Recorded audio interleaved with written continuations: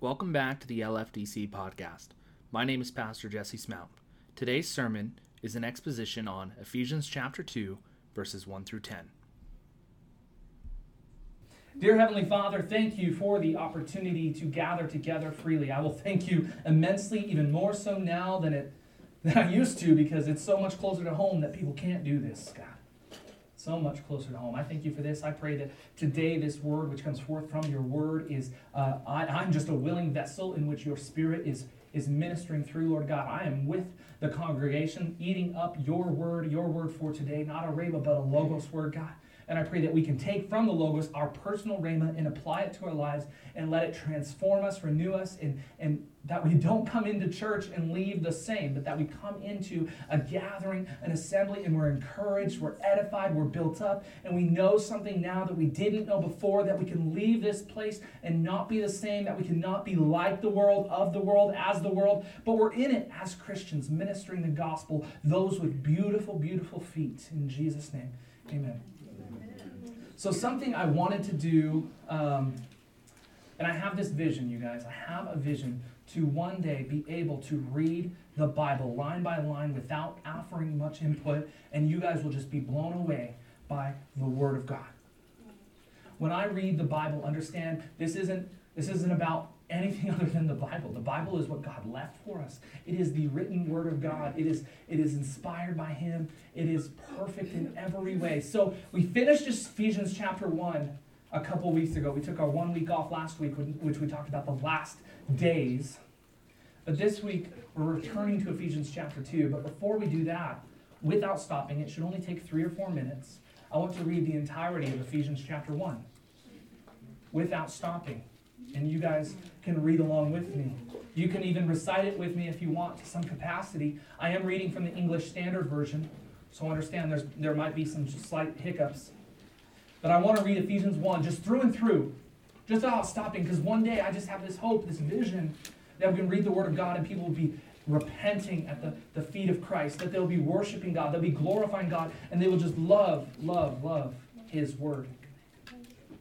So Ephesians chapter 1, verse 1, Paul, an apostle of Christ Jesus by the will of God, to the saints who are in Ephesus and are faithful in Christ Jesus. Grace to you and peace from God our Father and the Lord Jesus Christ. Blessed be the God and Father of our Lord Jesus Christ, who has blessed us in Christ with every spiritual blessing in the heavenly places, even as He chose us in Him before the foundation of the world, that we should be holy, blameless before Him. In love He predestined us for adoption to Himself as sons through Jesus Christ, according to the purpose of His will, to the praise of His glorious grace, with which He has blessed us in the Beloved. In Him we have redemption through His blood, the forgiveness of our trespasses, according to the riches of His grace, which He lavished upon us in all wisdom and insight, making known to us the mystery of His will, according to His purpose, which He set forth in Christ, as a plan for the fullness of time to unite all things in Him, things in heaven and things on earth.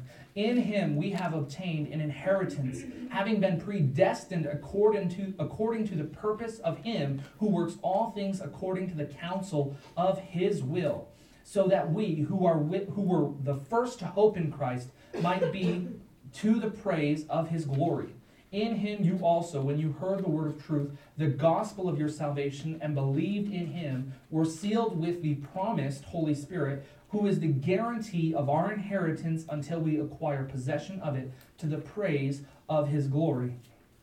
For this reason, because I have heard of your faith in the Lord Jesus and your love toward all of the saints, I do not cease to give thanks for you, remembering you in my prayers, that the God of our Lord Jesus Christ, the Father of glory, may give you the spirit of wisdom and of revelation in the knowledge of Him, having the eyes of your hearts enlightened, that you may know what is the hope to which He has called you, what are the riches of His glorious inheritance in the saints, and what is the immeasurable greatness of His power toward us who believe, according to the working of His great might, that He worked in Christ when He raised Him from the dead and seated Him at the right hand in the heavenly places, far above all rule and authority and power and dominion, and above every name that is named, not only in this age, but also in the one to come. And He put all things under His feet, and gave Him as head over all things to the church, which is His body, the fullness of Him who fills all in all.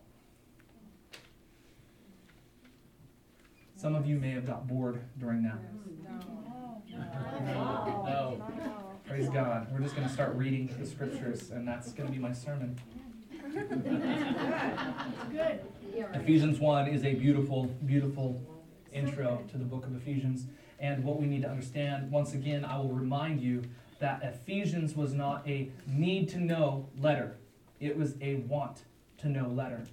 If Paul was put in a current context and had no issues to deal with in the church, which there are issues to deal with, we know, he would write something like Ephesians. He'd be like, this is what I want you to know. Doctrine set to music. So we are going to read Ephesians chapter 2, 1 through 10 today, which there is a lot to unpack in this. So bear with me. I try not to speak too quickly. I understand that I have recently come to the realization that I can speed things up when I'm listening to them myself. So I sometimes, in turn, talk very fast because I listen to things very fast. I listen to books fast. I listen to YouTubes fast. I listen to podcasts fast. I listen to lectures fast. I listen to teachings fast. So I'm trying to slow down. But also, sometimes I get into this and I realize I still have 7 more slides to get through and y'all are ready for lunch. But I will try to do this passage a good service today. Ephesians 2, verse 1. And you were dead. We're going to pause there for a moment because I want you to understand what you were. You were dead. Not mostly dead. Not on a deathbed waiting for a doctor dead. You were dead. You were buried. You were skin and bones gone. You were dead. You were nothing. You were lifeless. You had no breath. You're not about to die. You were dead. In him, this is Colossians 2, Colossians 2, verse 11 through 14, a cross-reference for this death that you were a part of. In him also you were circumcised with a circumcision made without hands, that's of the heart. The New Testament, New Covenant is a circumcision of the heart, not something else. By putting off the body of the flesh by the circumcision of Christ, having been buried with him in baptism. You were dead and we buried you. So that's the representation when you're baptizing someone. They are burying their old self and coming up as a new creation, someone who has been sealed to the Holy Spirit. By having been buried with him in baptism, in which you were also raised with him through faith. You were raised with Christ through him in faith. This is that word. We're going to return to this word a lot. Pistis, 4102 in the Greek concordance, if you will. And this word pistis is persuaded to such a point that nothing would persuade you otherwise. That's faith. Hope is in which you hope for something, you long for something, you yearn for something, but it hasn't been revealed to you in such a way that you have no doubt in your mind. Some people like to say, and I haven't mentioned this because I don't always think it's the fairest assumption to say this, but some people compare faith to a title deed, meaning God gave you a title deed, an inheritance. So this is yours. You are so sure of it because God gave it to you. So this faith brought you up from death in the powerful working of who? God. God completed this powerful work.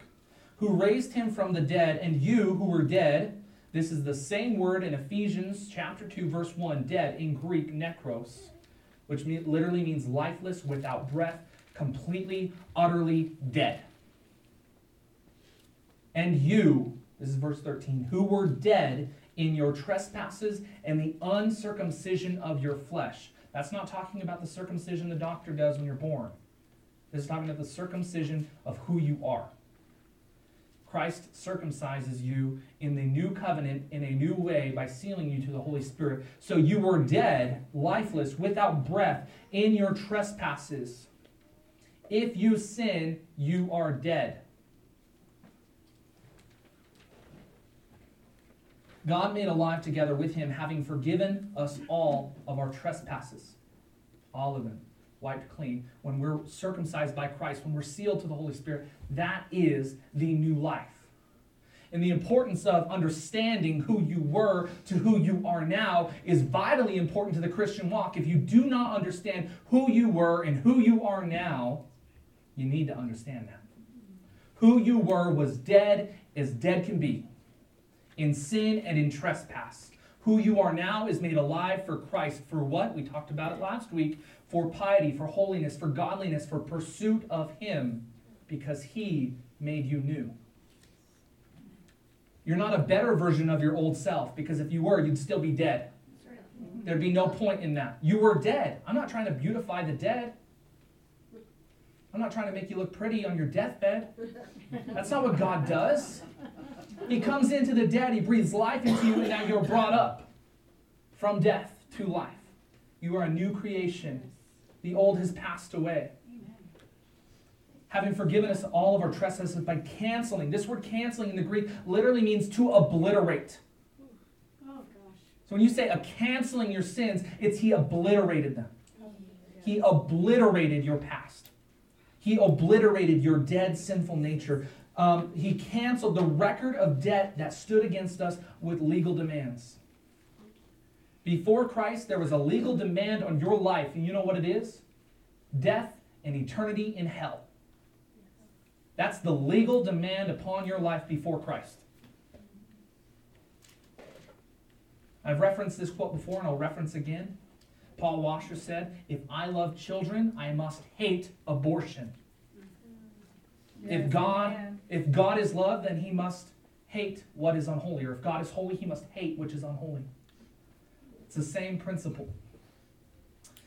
He canceled, obliterated the record of debt that stood against us with legal demand.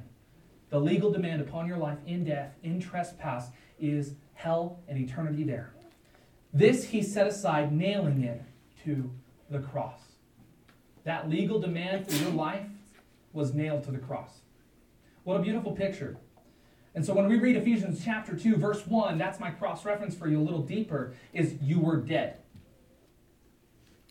You were dead. With demand upon your life, a legal demand upon your life to go to hell for eternity. But Christ took that price. He took that title, that legal demand upon your life and nailed it to the cross and said, "You are new." That's why Paul is so strong in his language. Shall we continue in sin so that grace may abound? Certainly not. He who walks according to the flesh is of the flesh, but he who walks according to the Spirit is of the Spirit. 1 John chapter 1, if you say that you're in the light, but you walk in darkness, you're a liar. There is no darkness in light. God is perfect light. You're either of the light or you're of darkness. That's the language that Paul gives us, is either you're in or you're out. You can't be split up. You can't be a zombie. Okay, kids? You're either in, you're either alive, you're either in the light of the Spirit, or you're dead. You're of your own nature, your own sinful desires. You're either life or you're death. So what we see in the first verse alone is you were dead. Before I get into the rest of this, I know I took a long time for just, and you were dead. I'm telling you guys, this stuff, I mean, that's why I say you'd rather understand 10 verses with excellence than 10 chapters with not any excellence. So true. Yep. 1 through 10, we're going to try to power through this because this is one sentence, once again, in Greek. In Paul's original language, this is one sentence. Or original written language, I should say.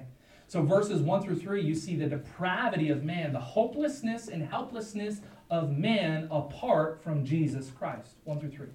4 through 10, you see the hope in God through Christ.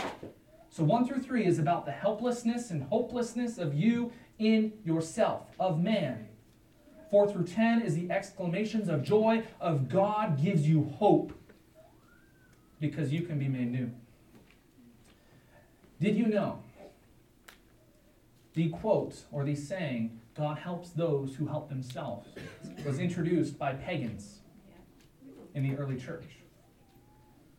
Because Paul's language is, God helps those who know they're wicked and helpless in despair. Yeah. That was actually introduced by pagans. Pagan philosophers introduced that thought to Christian philosophers. The theme is God helps the helpless. I'm not going to get into that, my next comment on monergism and synergism, but if you were in Sunday school, you will know kind of what I'm talking about. But God helps the helpless. I'll briefly mention it. Monergism is a belief that I'll start with synergism because that might be easier to understand. Synergy is when people come together and it creates energy. It creates this positive, this role, this move, this power, synergy. Synergism is the belief that where one or two, well, more than one person, two people at a minimum come together and create something. So there's a synergistic gospel which teaches God came to you and you came to God, and that created salvation. And then there's monergistic, which would be what Augustine taught, early church, one of the better theologians and philosophers in early church history, and he taught that salvation is monergistic, which means one. Monergistic being God saved you because you were dead. Synergistic means I was alive enough to choose this. And so it's not that important to get into, but sometimes I think the language is you were mostly dead, but the scriptures always say you were dead. I think it's easy to understand. You're either in or you're out. And you were dead in the trespasses and sins, finishing this verse. In, this word in the Greek language is closer to the idea of because of. So you were dead in because of sin and trespasses. Every single person sins. Every single person trespasses. You were dead in that trespass because of that sin. This is from C.H. Spurgeon. I put a quote in here. Those who think lightly of sin think lightly of Christ.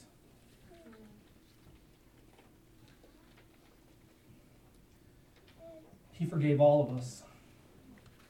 So that means I surely want to use Christ's blood that he spilled for me and just smear it all over my life every single day. Yes, but no.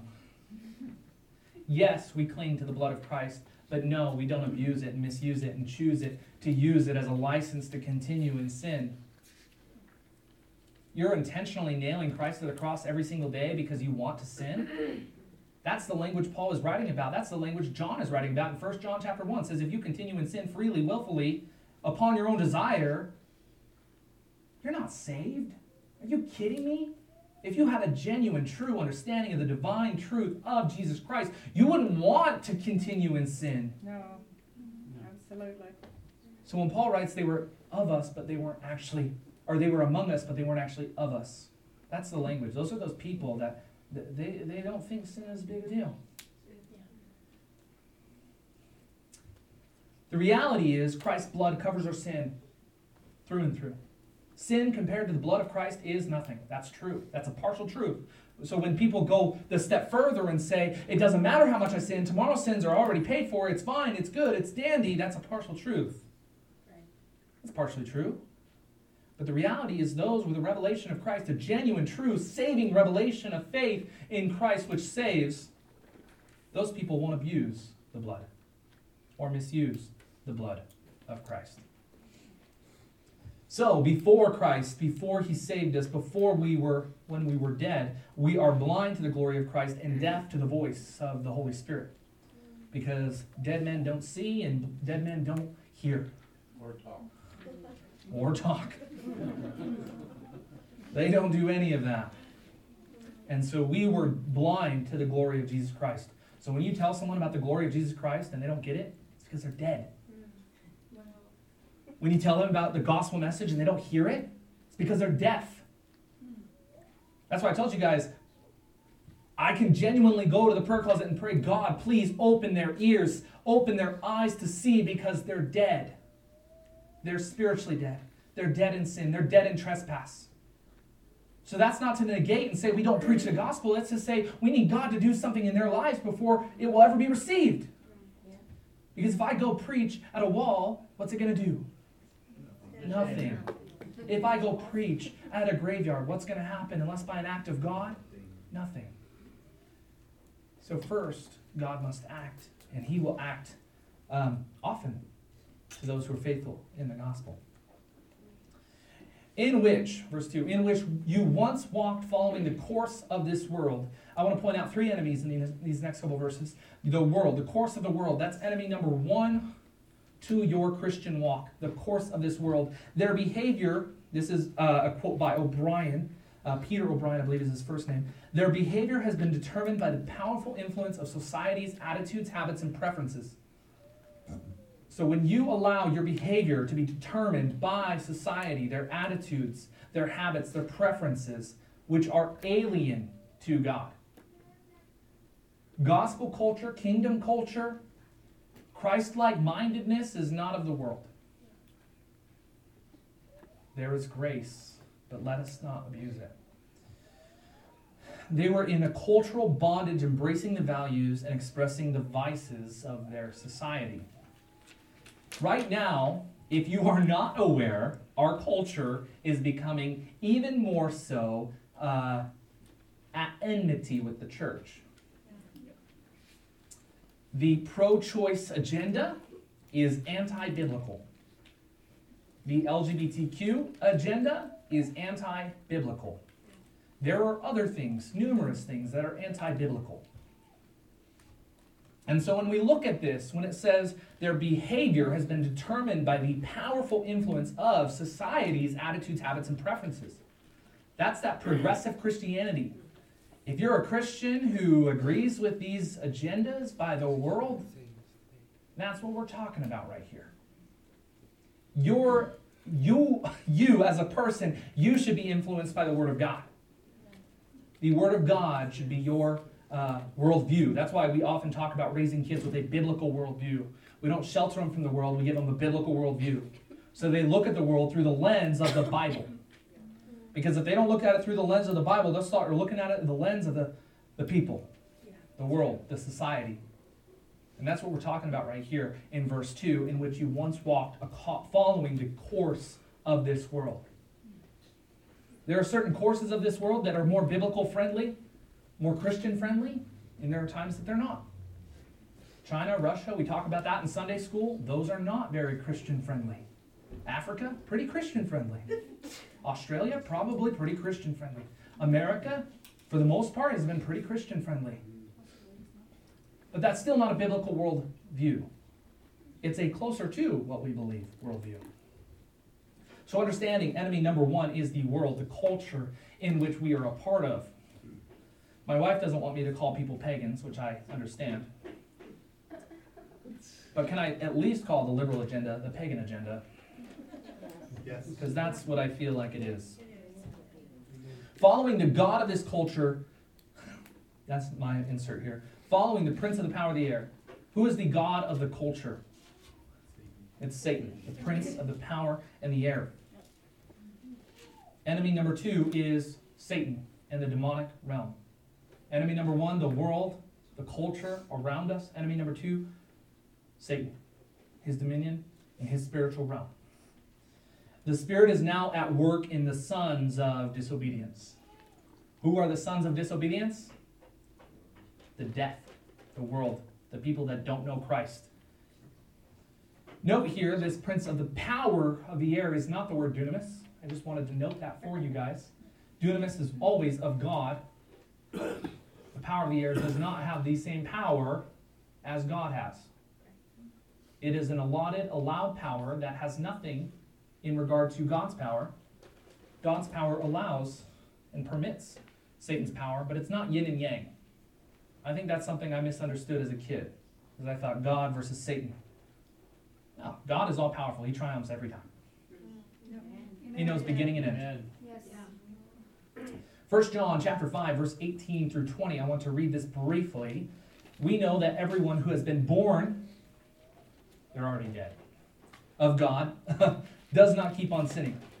So when you're born, it's not referencing your birth at 0, because that's death. We know we are born into death. So when it says we know that everyone who has been born of God, that's your rebirth. That's your salvation. That's that baptism. That's an internal baptism in which you're sealed to the Spirit. Once that happens, once Christ baptizes you and seals you to the Holy Spirit, it says, anyone who has been born of God does not keep on sinning. Does that mean sin comes? Sure. But what's your posture towards sin? Do you view it as a vial and wish to repent each and every time it comes up in your life? Not trying to renew your salvation, but trying to restore your fellowship, your communion with God the Father. Or do you keep on sinning? Because if you keep on sinning and living according to your way and your wishes and your wills, then you're not born of God. You're not. But he who is born of God protects him, and the evil one does not touch him. Keep that in mind. If you keep from sinning, the evil one cannot touch you. Oftentimes, sin is what is allowing the enemy into our life. Yeah, it's very easy to say, well, we all sin. There are some sins that open the door wider than others. Okay? That's just speaking practically. We know that we are from God, and the whole world lies in the power of the evil one. Once again, these are the sons of disobedience. It's the evil one who owns the world. And we know that the Son of God has come, and Christ has given us understanding, so that we may know him who is true, and we are in him who is true, in his Son, Jesus Christ. He is the true God and eternal life. I'm going to continue in Ephesians. Among whom we all once lived in the passions of our flesh. So the world, the culture, the society is our enemy number 1. The enemy number 2 is Satan, who has dominion over those. He has the sons of disobedience. And guess what? The third enemy, we once lived in the passions of our flesh. That culture, that world, Satan, the powers of the prince of the power of the air, the sons of disobedience, that is what we were. That was our flesh. And just because our spirit's been made new doesn't mean our flesh isn't still trying to fight us on it a little. So enemy number 3 is your flesh. And I think oftentimes we talk about this at our Bible study we have on Saturdays. It was the Proverbs chapter 1. You guys aren't coming to that. You're missing out. Sydney came yesterday, and she said, she's like, wow, this is way better than the young adult one. She's like, more people talk than in the young adult one. And I said, well, we got adults here. We got Nitra and Terrell, and they like to talk a little. Terrell sometimes. But no, it's good. We're having a lot of fun going through Proverbs together. I was extremely blessed by yesterday's Bible study.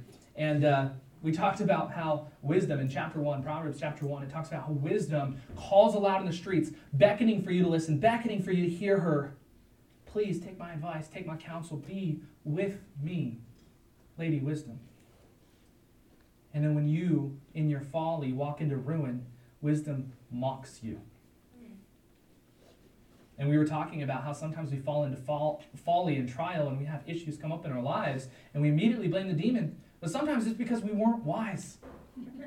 And we avoided wisdom, and we avoided counsel. That was your flesh who walked you in to that situation because you avoided wisdom and sound counsel. The flesh is a pesky enemy. Carrying out the desires of the body and of the mind, and were children. What we were was children of wrath. Not adults of wrath. No, we were children of wrath, like the rest of mankind. 3 enemies. I'm going to skip a couple slides for sake of time. The important thing to note about what is happening here in this passage is the first 3 verses are awfully pessimistic about your nature and the world and the prince of the power of the air. It's pessimistic, it's depravity. It's depravity is what it is. And when we focus on that, and I want to read this quote by Sam Storms, we must never lose sight of either of these truths. And so the second truth being the optimism of God in Christ. So you see this language of pessimism about the depravity of man and the world and Satan in which he has dominion over, and then the optimism, which we haven't gotten to yet, of God in Christ and what he has done for us to those who believe. So you have a compare and contrast, which is very common in Pauline writing. He says this to this or this. And so you have this despair or faith, pessimism or optimism, right? It's a vivid contrast. So this is the quote. We must never lose sight of either of these truths. The pessimism of our depraved, natural, dead state that we used to be part of, and the optimism of who God is and what Christ has accomplished for us. If we lose sight of either of these, if we neglect God's saving grace and become obsessed with the depravity of the human soul, we will fall into despair and cynicism. Become a cynic. So when you focus only on the depravity, it's very easy to be down and think lowly of yourself and hate yourself and think about the depravity and be a cynic and be a critic. If we focus on grace, this is more common today. If we focus on grace and forget the condition from which we have been, from where we came, and are being delivered, we stand in danger of naive. I'm trying to think of a better word to say instead of the word that is in the quote. Ignorance and presumption. I'll say that. We're naive and presumptuous. Because if we only focus on the grace and not focus on what we were and what God has done for us, then we begin to get naive. And that's that anti-intellectualism sometimes that we see in today's culture, is people choose not to be intellectual because it's just about God's grace and God's love, and they forget about his holiness. We must remember both.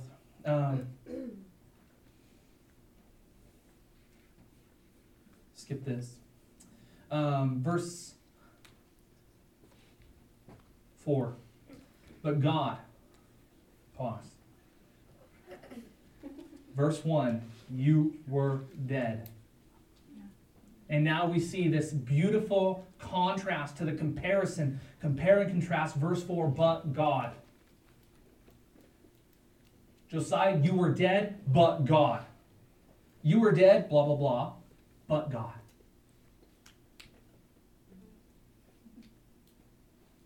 It's an awakening. It's being brought to new life. But God, verse 4, but God, being rich in mercy because of the great love with which he loved us.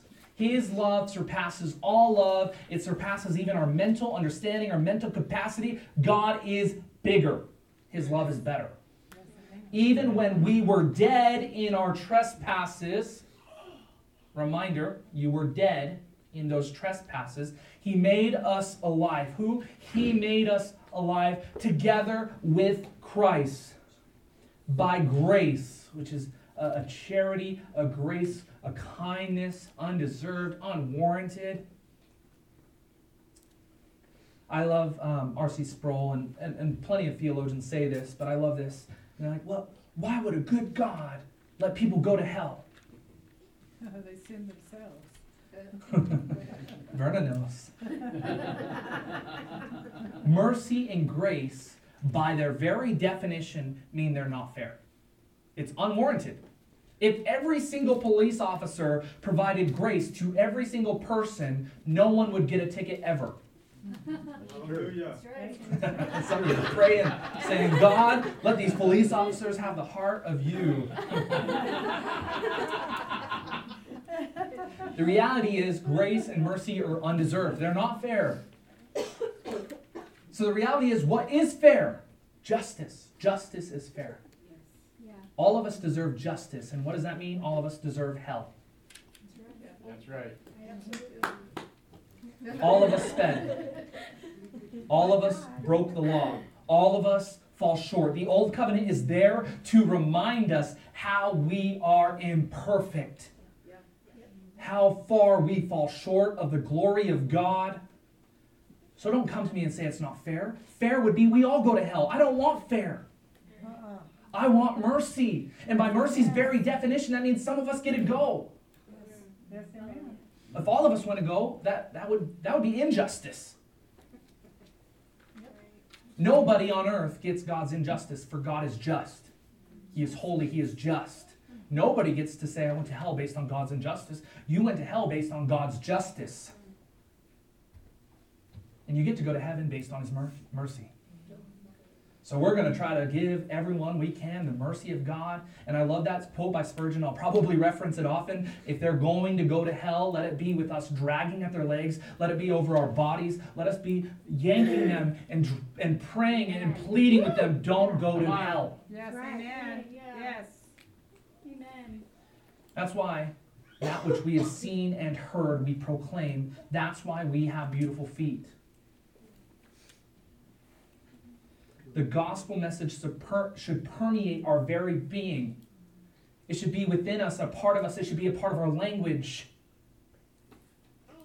That's why, my wife and I had a discussion about cursing about a year ago. She's like, she quoted, the same passage everyone quotes about let no filthy speech come from your mouth. I said, that's not actually about the word, though. It's not about the words. It's about your heart behind the words. I'm going to be honest. The Jesus love you gospel, that's filthy language. Everyone knows Christians say Jesus loves you. Give the complete counsel of the gospel. Jeff Durbin, who's a pastor of Apologia Church in Arizona, Tempe, Arizona, I shared with the elders part of his sermon in which he curses. Was that sermon filthy talk? I don't think so. I don't think so. He used harsh language to draw the attention to his message. Now, I'm not saying you guys can go curse, because I doubt any of you could curse without sinning, including myself. I think it's a very specific, special situation. So clean up that potty mouth. All the teenagers are like, yeah, license to sin. Until you're a pastor of a thriving church and submit that sermon outline to the other elders and they permit for you to curse, no.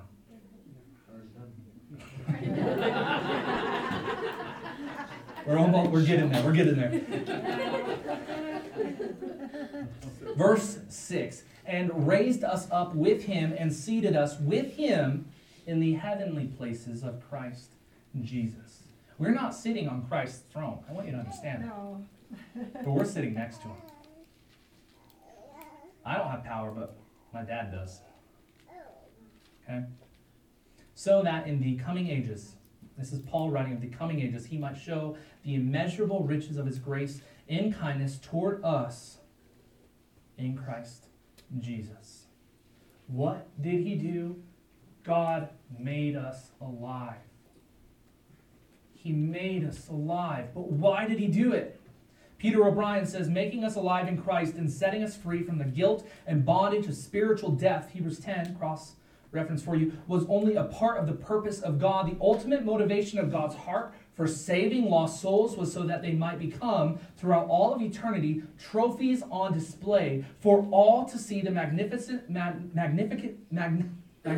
I said it right the first time, and the surpassing riches of God's grace and kindness in Christ.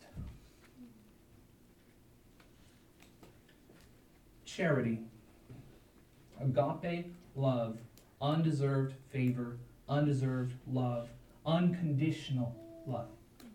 Unconditional. We say this word unconditional love all the time, but then we condition it. Well, God loves me because I go to church and I tithe. That's not what unconditional love means. God loves me because I preach the gospel and I have beautiful feet. And no, that's unconditional. You may have a better communion and fellowship with him than some other people that are caught up in some sinful ways at the moment. But unconditional love, by its very name, is unconditional. So how did he turn something that was dead to life for his own majestic glory. How? For by grace, which is charis in Greek, you have been saved through faith. For by grace, this is the five solas, this is part of it. For by grace, you have been saved through faith. This word saved, and I mentioned it in Sunday school, is the same word from last week's sermon, to be made well, sozo. This time they translate it right. What if this passage, or this translation said, for by grace you have been made well through faith? It's kind of the same thing, but we want to hear that word saved. So when I talk about the 10 lepers and the one who returned, and the 9 that were healed but they didn't return, he said, your faith has made you well. Pistis, your faith, your pistis has been sozo, saved. It has saved you. So how? By the grace of God, you have been saved, made well, sozo, through faith, pistis. Persuaded to a point you will never be persuaded against it. Yes, amen. I told the teenagers all the time, and this is before I knew the language for it, but I used to tell the teenagers all the time, if you're sitting in Bible study as a teenager and you think, well, maybe one day I could fall away and not think God is real, you're not saved. Faith, by its definition, means you could not be convinced. You could never convince me there isn't heaven. You could never convince me there isn't a God who loves me. You could never convince me that Jesus Christ didn't die to pay for my sin. But if I was able to be convinced otherwise, then I wasn't actually saved, because the faith I had was more just a hope. It wasn't faith. Faith is persuaded to trust, not just trying to trust. And this is not of your own doing. Pause. We're almost there, I promise. By grace, you've been saved through faith, and this is not of your own doing. This is for the perfect goodwill of the Father. It is a gift of God. I quote this scripture a lot. Not a result of works, that no one may boast. You cannot boast in the fact that you're saved because you were dead. Dead men don't see, dead men don't hear. You don't see the glory of God. You don't hear the gospel message unless God does something in you. It's a gift. Grace. So when I say by grace through faith in Christ, by grace alone, through faith alone, in Christ alone, that's what we're talking about. That's Amen. The saving faith. It's not a result of works, that no man may boast. Nothing you did earned your salvation. You were dead.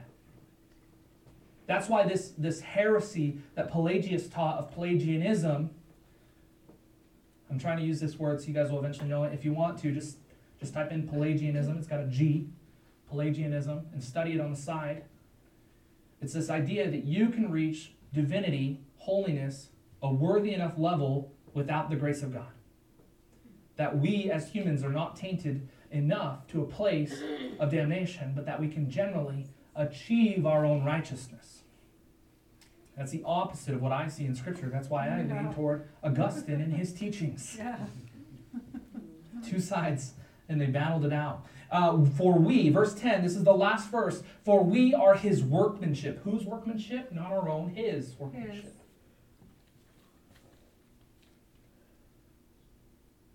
When you don't get into the Word, when you don't get into the prayer closet, when you don't let God convict you and refine you, you're no longer his workmanship.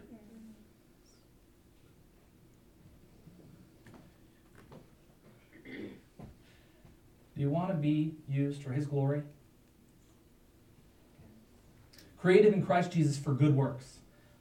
Last week, 2 Timothy 3, verse 17, the last verse of the chapter we read, it said, complete and equipped for every good work. You'll hear that language a lot. That's why people believe in the Latin saying, which essentially said, by faith alone, which isn't alone. And I agree with that. I do believe that. So essentially it's saying, if you have genuine faith, you will produce fruit. And how will we know if they don't have genuine faith? By their fruit. So it says here, verse 10, for we are his workmanship, created in Christ for good works. We think we're created just to be lovey-dovey. Love is part of it, absolutely. Faith and love. But we were created for good works. What's the best work?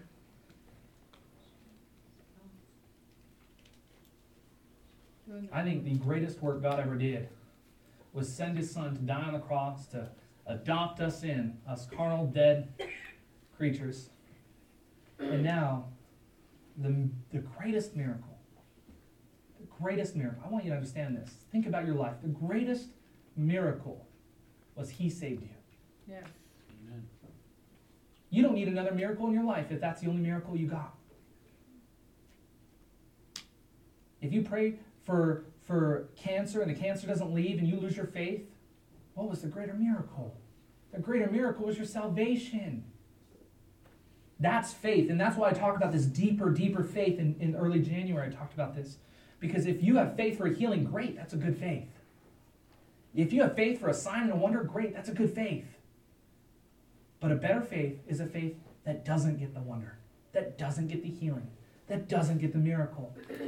A faith that is tried and tested, and yet you still trust in a good God.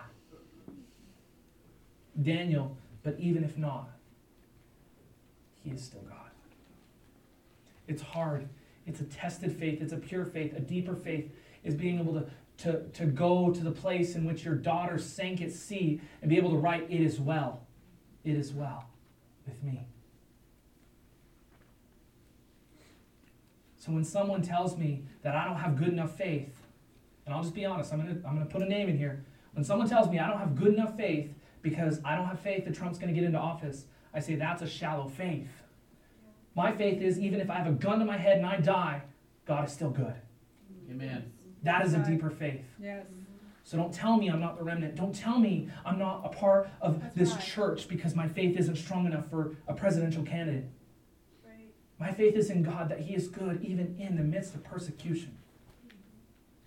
Yes, amen. I hope Trump somehow gets in. March 7th. We've got some dates coming up that people have prophesied about. Amen.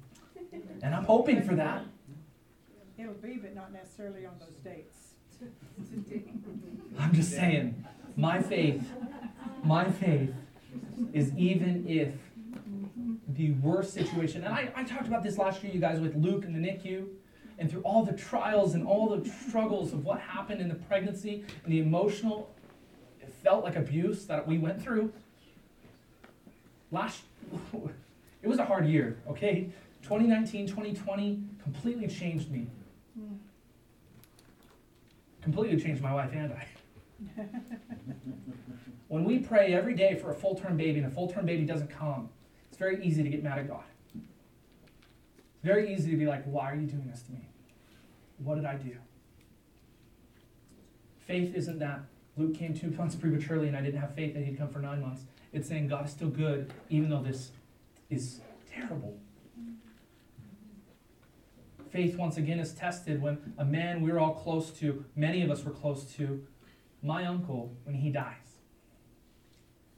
Very young. Younger than many people in this room. He dies from COVID-19. And yet being able to still get up and say, God is still good. That's faith. That's a deeper faith. Which God prepared beforehand that we should walk in them. I don't serve God because I'm trying to earn my way into heaven. I don't do good works because I'm trying to build up a house in heaven. If that's what's happening, cool. But that's not why I do it. I do it because I'm madly in love with my Father. I do it because he first loved me. Yes, amen. And so I, in return, will love him. This isn't a works-based religion, folks. This is a God-saved-me religion. This is a Christ-paid-it-all-for-me religion. And so now I will honor the commandments in which he left for me. I will walk according to his purpose, his will. In closing, faith and grace in this language are both feminine, which means when they're tied together by masculine or feminine adage, you have to link them together. So if faith and grace, if faith was feminine in the language of Greek and grace was masculine or vice versa, then you could separate them and not put them together. But because faith and grace are both given a feminine adage, meaning we have to link these two together. So as much as grace is a gift, we must include that faith is also a gift. The type of faith that trusts God in the midst of persecution is not of our own nature. The type of faith that can lose all of their family, all of their children, all of their everything they have. That author of It Is Well, I just think about him all the time because I can't even imagine. I pray to God every day, like, I can't imagine losing everything and going over the place in which your daughters died at sea and saying, when billows of water or billows of the sea come crashing upon me, I will still be able to sing, it is well with me. My soul. Amen. How on earth can someone say that? Because they've been persuaded, and it's a gift. God gave them that ability to be able to trust him for that. Even thinking about Abraham and Isaac, I mean, just, come on, that's not normal people stuff right there. Augustine said, and this is one of my favorite quotes I came across this past week. I look at a lot of theologians and things they've taught and said, since you are a slave of sin, why are you boasting of your free will? People ask, what about free will? It doesn't matter. It appears we have free will. It seems we have our own unction. I could throw my phone right now if I wanted. It seems like I have free will. That doesn't matter. The better question is, what are you going to do with assumed free will? Mm-hmm. Yeah. And Augustine said, since you're a slave to sin, why are you boasting in your free will?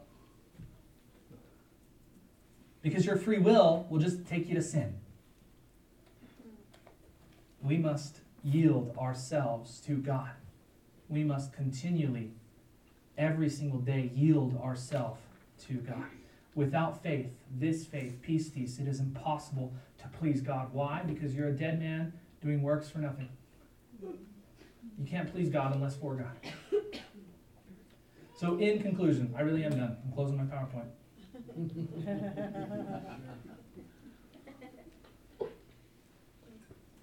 Ephesians is beautiful because it reminds me of who I was and who I am now. Not by my own strength, but because of Christ.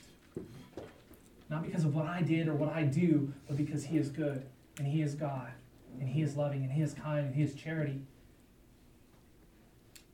So now, because of that, I want to be equipped for every good work. I'm not trying to work my way to heaven.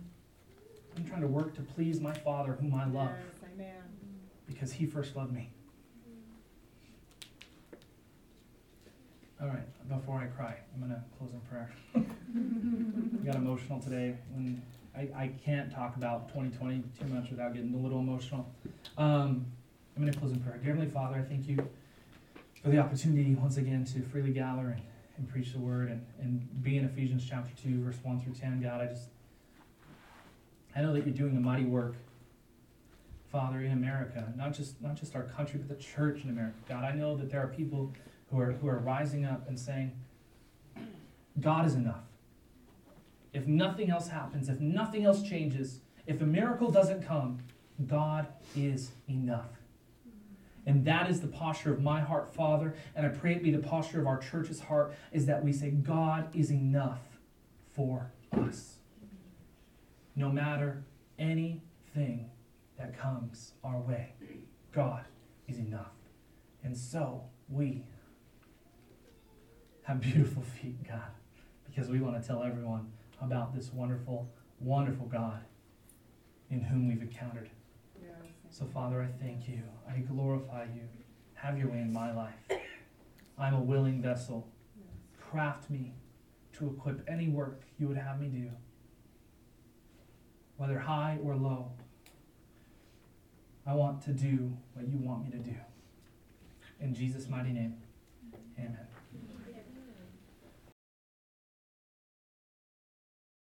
As always, thanks for checking us out. We hope to see you next week. God bless.